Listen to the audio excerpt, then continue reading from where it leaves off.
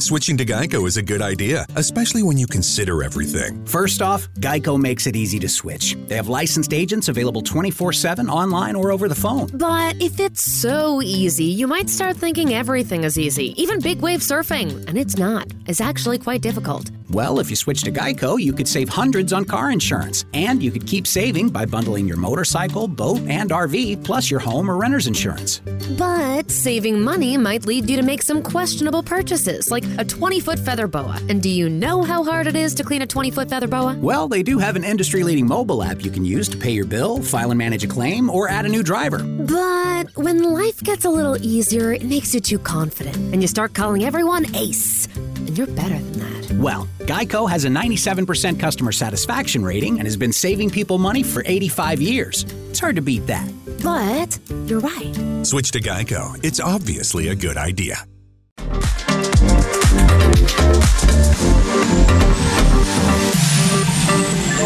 Freedom is messy.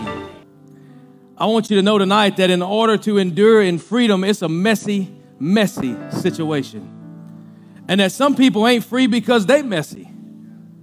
Some people are not free in their walk with God because they are messy in what they do in life. And they're struggling to see God for who He is and see themselves for how God sees them. And the whole thing coming around tonight is this. I believe that oppression is the driver of everything we heard tonight. See, the church has got wrapped up in possession. Pastor, let me find out who's possessed. We got to deal with the possessed. But see, the enemy is smarter than that. He knows that possession is visible. It don't take much for somebody to come in the church and be possessed and somebody with a discernment and anointing of God to see it and call it out. But 40, 50, 60, 70% of the church can be oppressed and nobody say a word. So the enemy says, why do I need to possess you when I can oppress you and mess the whole thing up? Because nobody can see what you're really dealing with and I can have my way with your life. Freedom is this. Freedom is what it means to be released from bondage, to become all that you've been redeemed to be. I can't be free until my drive and passion for freedom is to be all that I've been redeemed to be. God, I don't want to be free so that I can try to find my way. I want to be free because I want to walk in the redemptive power that the blood of Jesus has bought me to set me free. I don't want to be anything but the redeemed child of God that you've called me to be. But the opposite of that is oppression, which means to dominate another person, as to control them mentally, physically, and spiritually. I'm going to oppress you. I'm going to push down on you. I'm going to put weight and authority on you. And I'm going to keep every dream, hope, vision, passion, and desire that God could have inside of you down and keep you believing that that's who you were created to be. Oppression is when a man tries to be God or a woman tries to be God over the life of someone else. Or maybe we can look at it as Satan tries to be God over the life of an individual, that they can stop you from being who God's called you to be, to the point that God can no longer lead you. Not because God does not have the power to lead you, but the oppression has deceived you to a point that you don't believe God can lead you any longer. God has the power to do it, but do we have the faith and hope and belief in who He is to allow Him to do it? See, I don't want to be oppressed, Pastor, but I also kind of like the lifestyle I live. You can't kind of like something and want to be delivered from it. I can't put my sin in my pocket and take it out and play with it when nobody's around. I can't say, Pastor, that the enemy is after me all the time and all these things are attacking me, but want to get home and say, just let me hang on to that peace, because that peace from what's been taken away in that service will be built on top of every day that you're not in service. And that's why a 30-minute service is not your answer. But an on-time, eternal God with the power to break the bondage of your life is the one that'll do it. So let me help you. Exodus chapter 1, verse 8. What was going on in this time was that there had arose up a new king over Egypt. And the Bible says he knew Joseph not, meaning he didn't care about anything about God's people. It didn't matter to him. He didn't care about nothing. Matter of fact, he says, look, to his people, he says, the Israelites have become far too numerous for us. Come, we must deal with them shrewdly. If we don't, they'll become more numerous. They will expand past us. And if war breaks out, they will join our enemies and fight against us and leave the country. Watch what he says next. So let me put slave masters over them to what? Oppress them. Let me put slave masters to oppress them and force them with labor, and they will build, and then they will build the cities for us. Watch. But the more they were oppressed, the more they multiplied and spread. So the Egyptians came to dread the Israelites, and the Bible says that they worked against them ruthlessly. How many can sit here and say that the enemy has worked ruthlessly in your life? Come on, this ain't all. We're not perfect people in here tonight. You can be real with me. How many have went through a season of life where the enemy dealt ruthlessly with you? Ruthlessly with your marriage, ruthlessly with your kids, ruthlessly with your finances, ruthlessly with your health. He's dealt with you in a way that he didn't care. All he wanted to do was stop your purpose from multiplying what God has for your destiny. And the way he does it is by oppressing the thing on the inside of you that God is trying to raise up. It's not that God can't raise it past him, but the person that is walking in the vessel has to make the decision that, God, I want you to set me free, that this thing cannot overcome me. And they're battling. And the first thing the enemy does to your life is oppresses you. The first thing a man or a woman in your life that wants to control you to do will oppress you. But listen, they didn't stop multiplying because they were oppressed. Your calling, your purpose, your passion has not stopped multiplying. God has not given up hope on who you are because you have lived the season of oppression. God does not see you any less. God is trying to bring you forward. This king could care whatsoever about the people, but in Exodus chapter 1, we see that they're in bondage. But if I jump just over to Exodus chapter 2 and go about the 23rd verse, I find that now they're crying out for help. 430 years they were in bondage. 430 years God's people were oppressed by the enemy. The Bible says in verse 23, it says, during that long period, the king of Egypt died. Listen what happened. The Israelites groaned in their slavery and they cried out and they cried for help because their slavery, and it went up to God. They changed their mind. They said, okay, I don't want to be this way anymore. I'm going to cry out to a God who can save me. And watch what happens. God says, the Bible says that God remembered their covenant with Abraham, Isaac, and Jacob. Well, we can preach a long thing about the covenant, but basically what the covenant was telling them is they had the right to be free. God remembered the fact that his people had the right to be free, and that's what he desired for them. But I find it so interesting that in the midst of chapter 1 and 23 verses into chapter 2, that Moses' life is inserted right in the middle. Just a rare occasion to be speaking about Moses and how it says that Moses was conceived, he was birthed, and that he was hidden, and that they found him, and that Pharaoh's daughter took him and brought him in the palace, and that all of a sudden Moses kills an Egyptian, and now he's on the run for his life. Why is that even important? Because God is trying to tell you tonight that in the middle of the oppression, God was raising up a deliverer. That in the middle of your oppression, in the middle of the thing you're facing right now, God has already raised up a deliverer that will set you free and set you on the path to freedom indeed. So we find Moses running. And it's interesting because Moses had killed this man. And his whole life was following him. It was oppressing him for what he had done. And I wonder why we find Moses on the backside of the desert with an encounter with God. And when he encounters God, the thing God does is sends him right back to the place he was running from. Why? Because if I'm going to be a deliverer and I'm going to do God's work and I'm going to help people to be delivered, I need to be delivered from my own situation that I can help somebody to be delivered.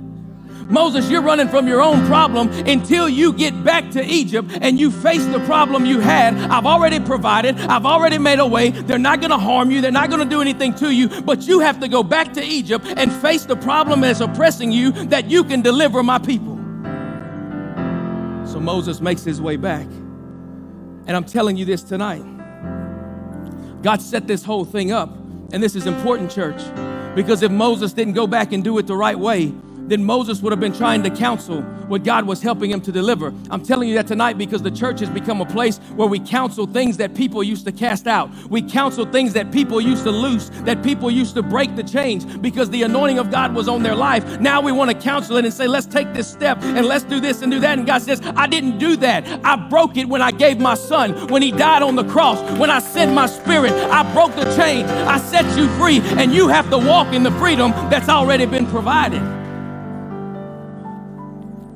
So they leave Egypt, and they're instructed to sacrifice an animal and apply the blood of the animal to the doorposts. And that the death angel, when it came by, as long as the blood was applied to the doorpost, the death angel could not enter and cross the threshold. Church, that's so important tonight. We don't plead the blood of Jesus enough in this modern church day. He was trying to say something. This was not a demonic angel. This was a death angel. This was one that was coming to bring the destruction on behalf of God. And if the death angel didn't have the power to cross the threshold of the door because the blood was applied, how much more is important for you to plead the blood over your life that the enemy cannot cross the threshold where it's been applied and put himself inside your life and your situation and your family and your home? How much more important is it to plead the blood and apply it where God says to do it? Listen to me. That wasn't the end. I'm getting somewhere with this because God was trying to move them towards the promised land. God said, I've got something so good for you. You don't even know it. And God said, but here's the deal. I'm going to have to take you the long route because in the bondage and all the years, you're not ready to fight a war. And if I take you the straight way to the Red Sea to cross, you're going to walk through a camp of enemies that's going to wage war against you. So I'm going to have to take you around and see what happens is that we get saved. And because I'm not preaching the next day, I believe God's not dealing with me. But just because I get saved don't mean I'm going to be preaching the next day. And if I'm not preaching the next day, doesn't mean God doesn't have a plan for me. And God's not walking that route for me. Let me tell you, God already has a path, a route, and a plan for your life if you would just allow him to lead you that way. And all of a sudden they begin murmuring. Were there not enough graves in Egypt? You can just leave us there? Why you got to bring us out of this place? Why can't you just take us to the right place? See, that tells me something, that although they were free from the bondage of the enemy, they were not free from the spirit of oppression. Because although the fact that they were walking free, their mindset was still in the bondage that they lived in. Because every time they murmured, he said, but what about Egypt? What about my bondage? What about the thing that's oppressing me? They hit the road and all of a sudden they turn around and they can see the Egyptians pursuing them. Their past is catching up with them. Come on, we've been there. Don't you get quiet on me now. We've been there. We've walked with God and turned around and seen our past on our heel and said, God, please don't let it catch up with me. God, please don't let this overcome me again. God, I'm pleading with you. I believe when they stood at the Red Sea and they could see the Egyptians coming down the hill, that they were fearing and they were doubting and they were scared to death and they were begging God, please, why would you take us out of this place just to let us be killed this way? And listen to the words that Moses utters that changed it all. In Exodus 14, he says, Moses answered the people and he said, do not be afraid. He said, stand firm and you will see the deliverance of the Lord. He said, stand firm where you are, that God is bringing deliverance to your life today. He said, the Egyptians that you see today, the bondage you see today, the oppression you see today, the things that have you tied up you see today, you will no longer see ever again.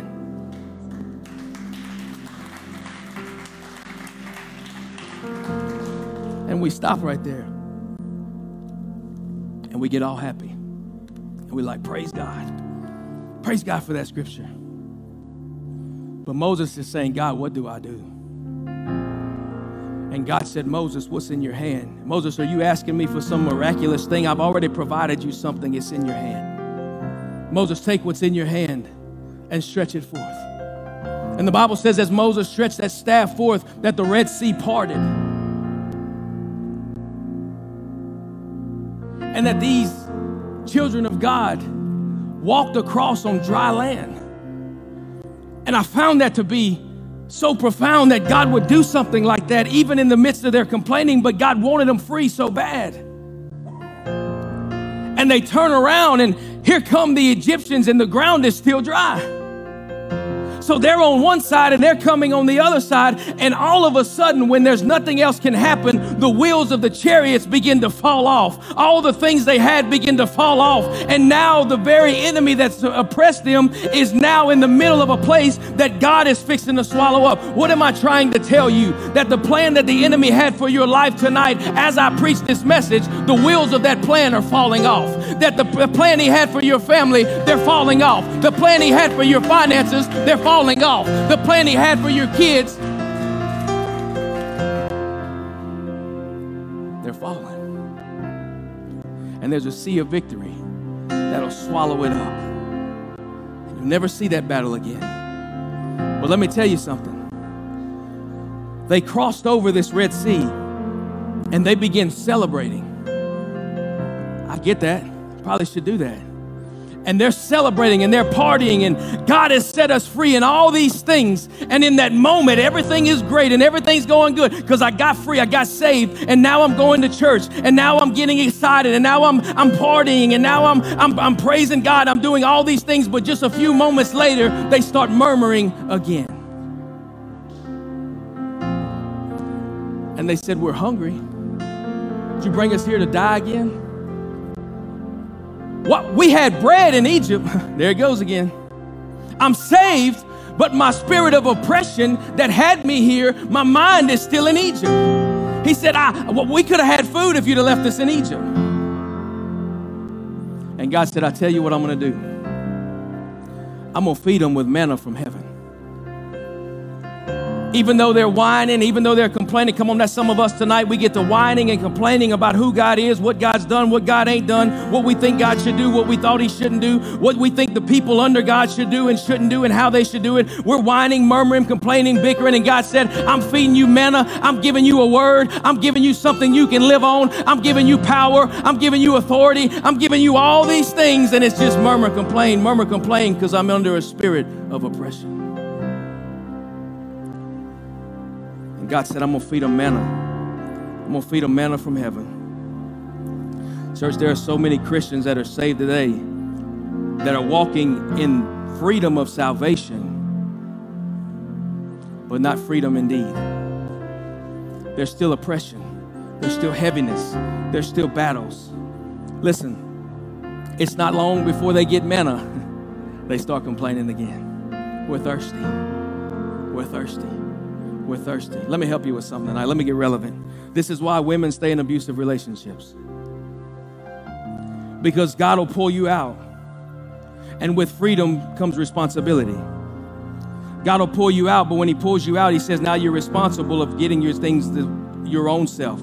You're responsible of allowing me to do the things in your life. You're responsible for relying on me and become responsible for a life between me and you. And because I've so long in my life and in my past been in this situation when, yes, I was abused, but although I was abused, there was provision there. Everything was there for me. I'm going to go back to my oppression because I don't want the responsibility of the freedom. Let me take it a little further. Addiction works that way. See, I want God to set me free. And I want to be saved, and I walk out in salvation, and all of a sudden I'm used to running the streets and running the roads and slinging dope and providing for myself that way and taking drugs and doing these things, and this is getting me by. And now God said, but I'm going to set you free, but there's a responsibility to become a man and a woman that is going to come after my own heart, and it's going to be hard at times, and it's not going to make sense at times, and you're going to struggle at times, but if you want true freedom indeed, you're going to have to cling to the responsibility of serving a God that wants to set you free. And because it's so hard, and I know it's easy to find it the way I had it, and I know I can make my way in that other life, I go back to the oppression that had me.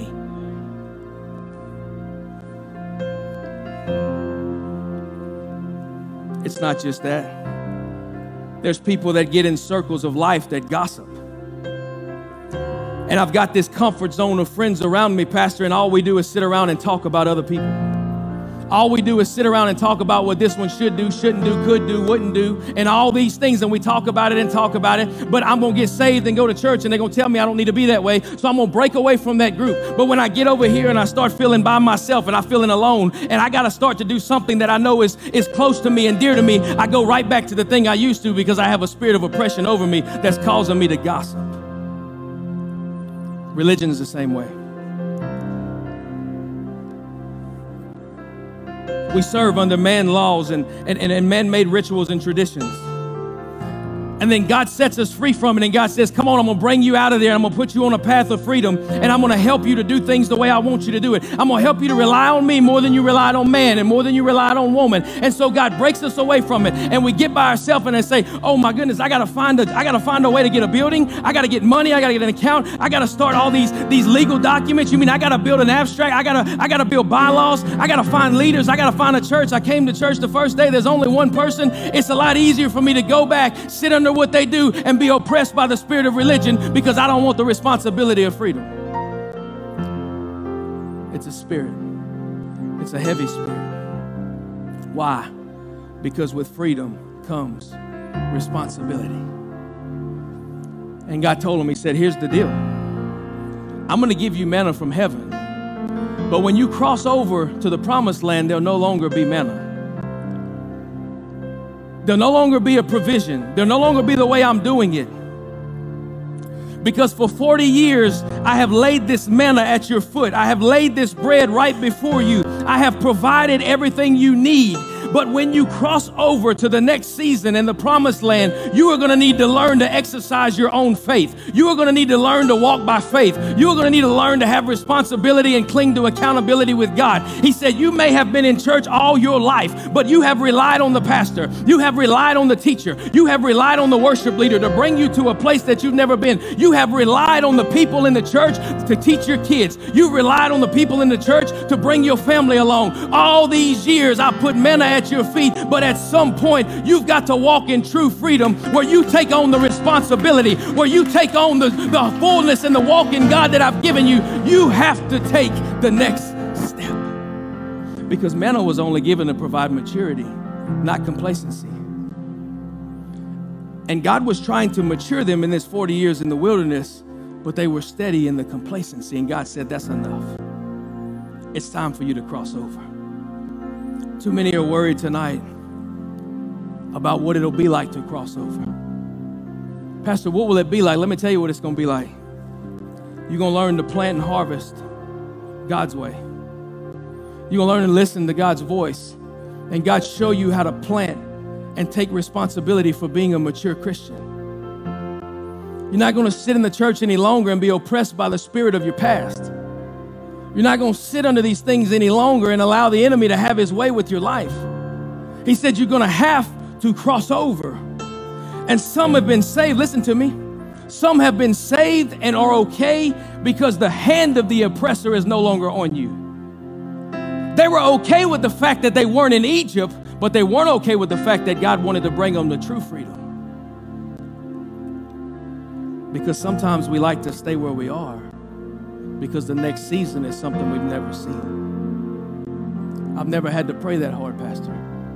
I've never had to fast that much, Pastor. I've never had to study that hard, Pastor. I've never had to rely on God the way I have, Pastor. I don't know why things in life happen the way they do. John 8:35 says, now a slave has no permanent place in the family, but a son belongs forever. I don't want to be a slave. God said, I've created you to be sons and daughters. I've created you for this walk to last forever. But you got to let me set you free. Listen to me. Some of us have been in the wilderness partying and celebrating our salvation for too long and not getting real with God and saying, God, I'm ready to go deeper. Because one sea called for one thing, but the next sea called for something else. God said there was two bodies of water standing between you and the freedom of your life. The first one was the Red Sea. You needed to be saved. So I provided a way and took you across on dry land, and I devoured the enemy that had his hand upon your life. I took the oppressor by hand away from you, and now you are saved. But salvation is not all God has provided for you. Salvation is for us to make it to him. But you got to live in this world while you're waiting for his return. And he said, there's another river called the Jordan. I need you to cross that one and be delivered and be sanctified and be set apart for my use, that you can get into the next season and walk the way I've called you to walk. I don't want you between the Red Sea and the Jordan in the wilderness, murmuring, complaining, and asking for it at your feet. I want you to walk across the Jordan and be set free.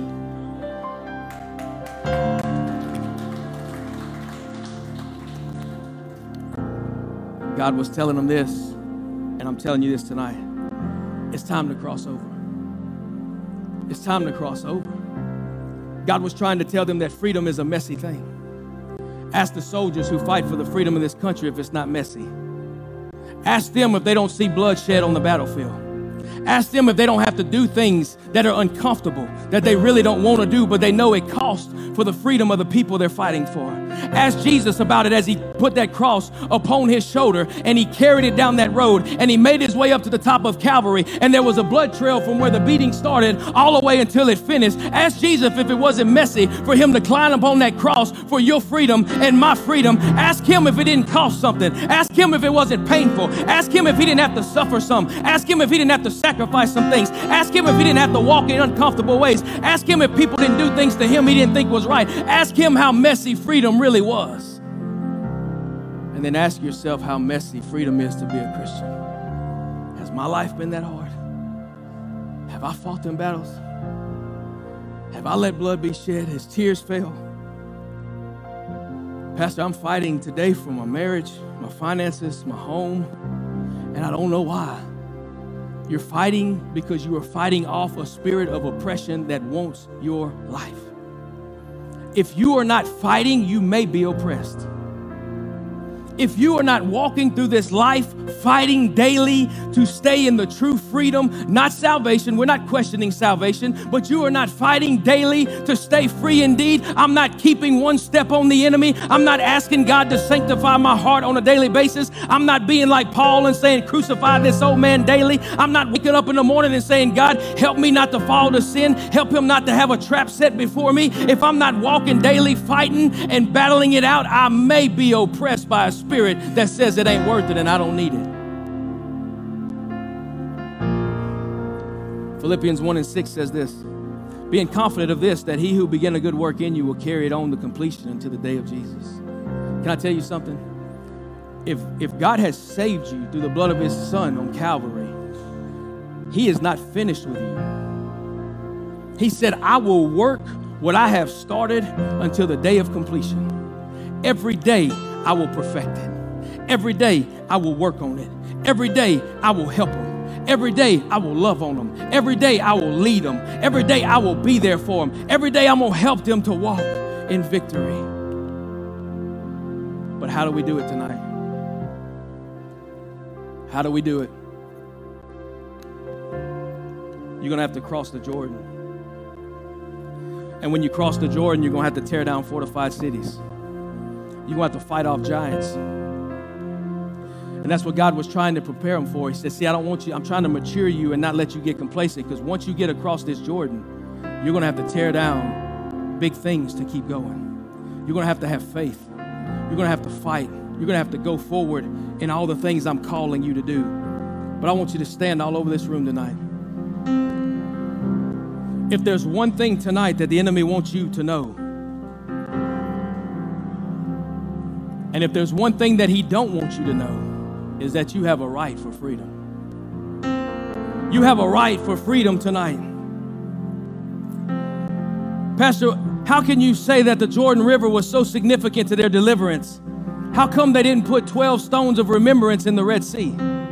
How come they said put the 12 stones of remembrance right here across the Jordan, that you can take your kids back to this spot? You can take your family back to this spot. You can take your friends back to this spot. You can take your church back to this spot. You can take all your city back to this spot and show them this is the spot where our deliverance was ended. This is the spot where God completed it. This is the spot where he didn't just save me, but he delivered me. This is the spot where he set me free. And I came from a place of murmuring into a place of battle. I came from being on the team to being a soldier on the lines. I came from just being a part to really serving God, and I fought and I battled and I went forward and I allowed God to move, and that's why we stand where we do today. And you can show your kids you don't have to stay on that side, baby. You can come across the Jordan. You can be set free. You don't have to let this world tell you who you are. You don't have to let your friend define who you are. You don't have to let your school define who you are. But God provided victory and freedom and deliverance for a youth and a student, just as he did an adult. But do you have a point in your life right now that you can take them back to? Have you crossed that Jordan River? Have you truly been delivered from the oppression and that spirit that you can walk your child back to that moment and say, this is where daddy was on his knees and praying, and the power of God showed up, and God set me free, and chains fell, and all of my sin fell away, and I was a free man, and I walked in freedom, and right here is where it happened. Can you do that? Can you do that? Here's the last thing I'm going to tell you. The reason this is important. In 1863 is when the Emancipation Proclamation took place. That was when they went to abolish slavery. And in that moment, they were telling slaves that now you're free. You're no longer under the master. You're no longer a slave. But I find it interesting that it didn't reach Texas until 1865. Because the enemy doesn't want you to know you have a right to freedom. But once it finally reached Texas, history tells us that two things happened. Some of them found out that freedom was their right, and they made their way north that they could walk in the freedom. Some of them chose to stay where they were because bondage is all they knew. And they said, at least here I get a meal. At least here they pay me. At least here my kids seen slavery and they know what it is and I don't have to explain it. At least here I'm used to this and everything around me is normal. At least this is the place I'm comfortable in. And that's what's happening to the church today. That's what's happening to people today. God said, I'm calling you higher. I'm calling you to another level. I'm calling you and letting you know you have a right to be free tonight. But I can either choose to cross the Jordan and be delivered and be set free from a spirit of oppression, or I can stay where I am because I'm comfortable in my life, and I will always face the same battle, and I will always face the same trial, and I'll always be begging for the same thing, and I'll always be trying to help my kid with the same thing because I'm passing it down, I'm passing it down, I'm passing it down, and the parents and the people in this room tonight have to make a decision. Are you free or are you not? I didn't say are you saved. Are you free or are you not? And he says, because this is the problem. When you know the truth will set you free. And you shall be free indeed. I'm opening these altars right now. There's been some heavy words in here tonight. But I'm telling you right now that if we don't get out of this spirit of oppression, that our kids will see worse things than you can ever imagine tonight. We think in church that it's a game. We think that we can play church on Wednesday night and Sunday night. Pastor, that's not a popular message. I'm not going for a popularity vote tonight. I'm trying to keep you and your kids and your grandchildren out of hell tonight. I'm trying to get them to a place where they can meet Jesus face to face and he can say, well done, my good and faithful servant. It's not a popularity vote. Mama and daddy's got to make a choice. Grandma and grandpa's got to make a choice. Somebody's got to make a choice tonight to say, I want to be free and free indeed. I'm tired of being oppressed. I'm tired of struggling. I'm tired of battling. I want to tear down cities. I want to fight giants. I want to move forward into a city and reach a nation, but I have to get myself set free tonight. I have to be delivered tonight, and I have to allow myself to be real, be true, be transparent, and say, God, I've come here. I'm expecting something, and I want to leave freer than I've ever been. Church, these altars are open tonight. Come on, I'm not going to plead and beg with you to come, but I want to tell you, oppression is nothing to play with. And tonight, you can be set free. Father, we love you. God, we are thankful tonight, God, that you gave us messages of truth tonight, oh God. Lord, that you came tonight, God, and you showed us, Lord, that your desire for us tonight, God, is to be free indeed. That your desire for us tonight, God, is to walk in complete freedom. We don't need to battle these sins. We don't need to battle these struggles. But God, we need to be set free. We need to let the Spirit of God let loose in our life. We need to let the Spirit of God move us forward in our life. We need to let this city know that there are men and women that stand in the belief that God will set you free and you don't have to live the life that you once lived. You don't have to suffer in sin. We didn't come to settle and we didn't come to coast. But God, we've come to be set free tonight. God, I pray in the name of Jesus, Lord, that right now you would begin to deal with our hearts. You'd begin to deal with our minds. Lord, you'd begin to draw us closer tonight. And God, I pray, Lord, that there's power in this place, that the Spirit of God would have its way, Lord. God, we will give you all the glory and honor in the mighty name of Jesus. Come on and work.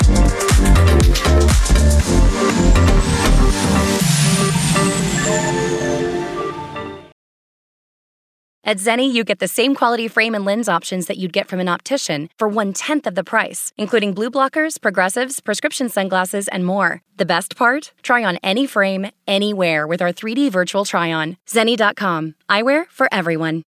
What you doing? Trying on glasses with Zenni's 3D virtual try-on. Wait, are those the actual prices? I say get all of them.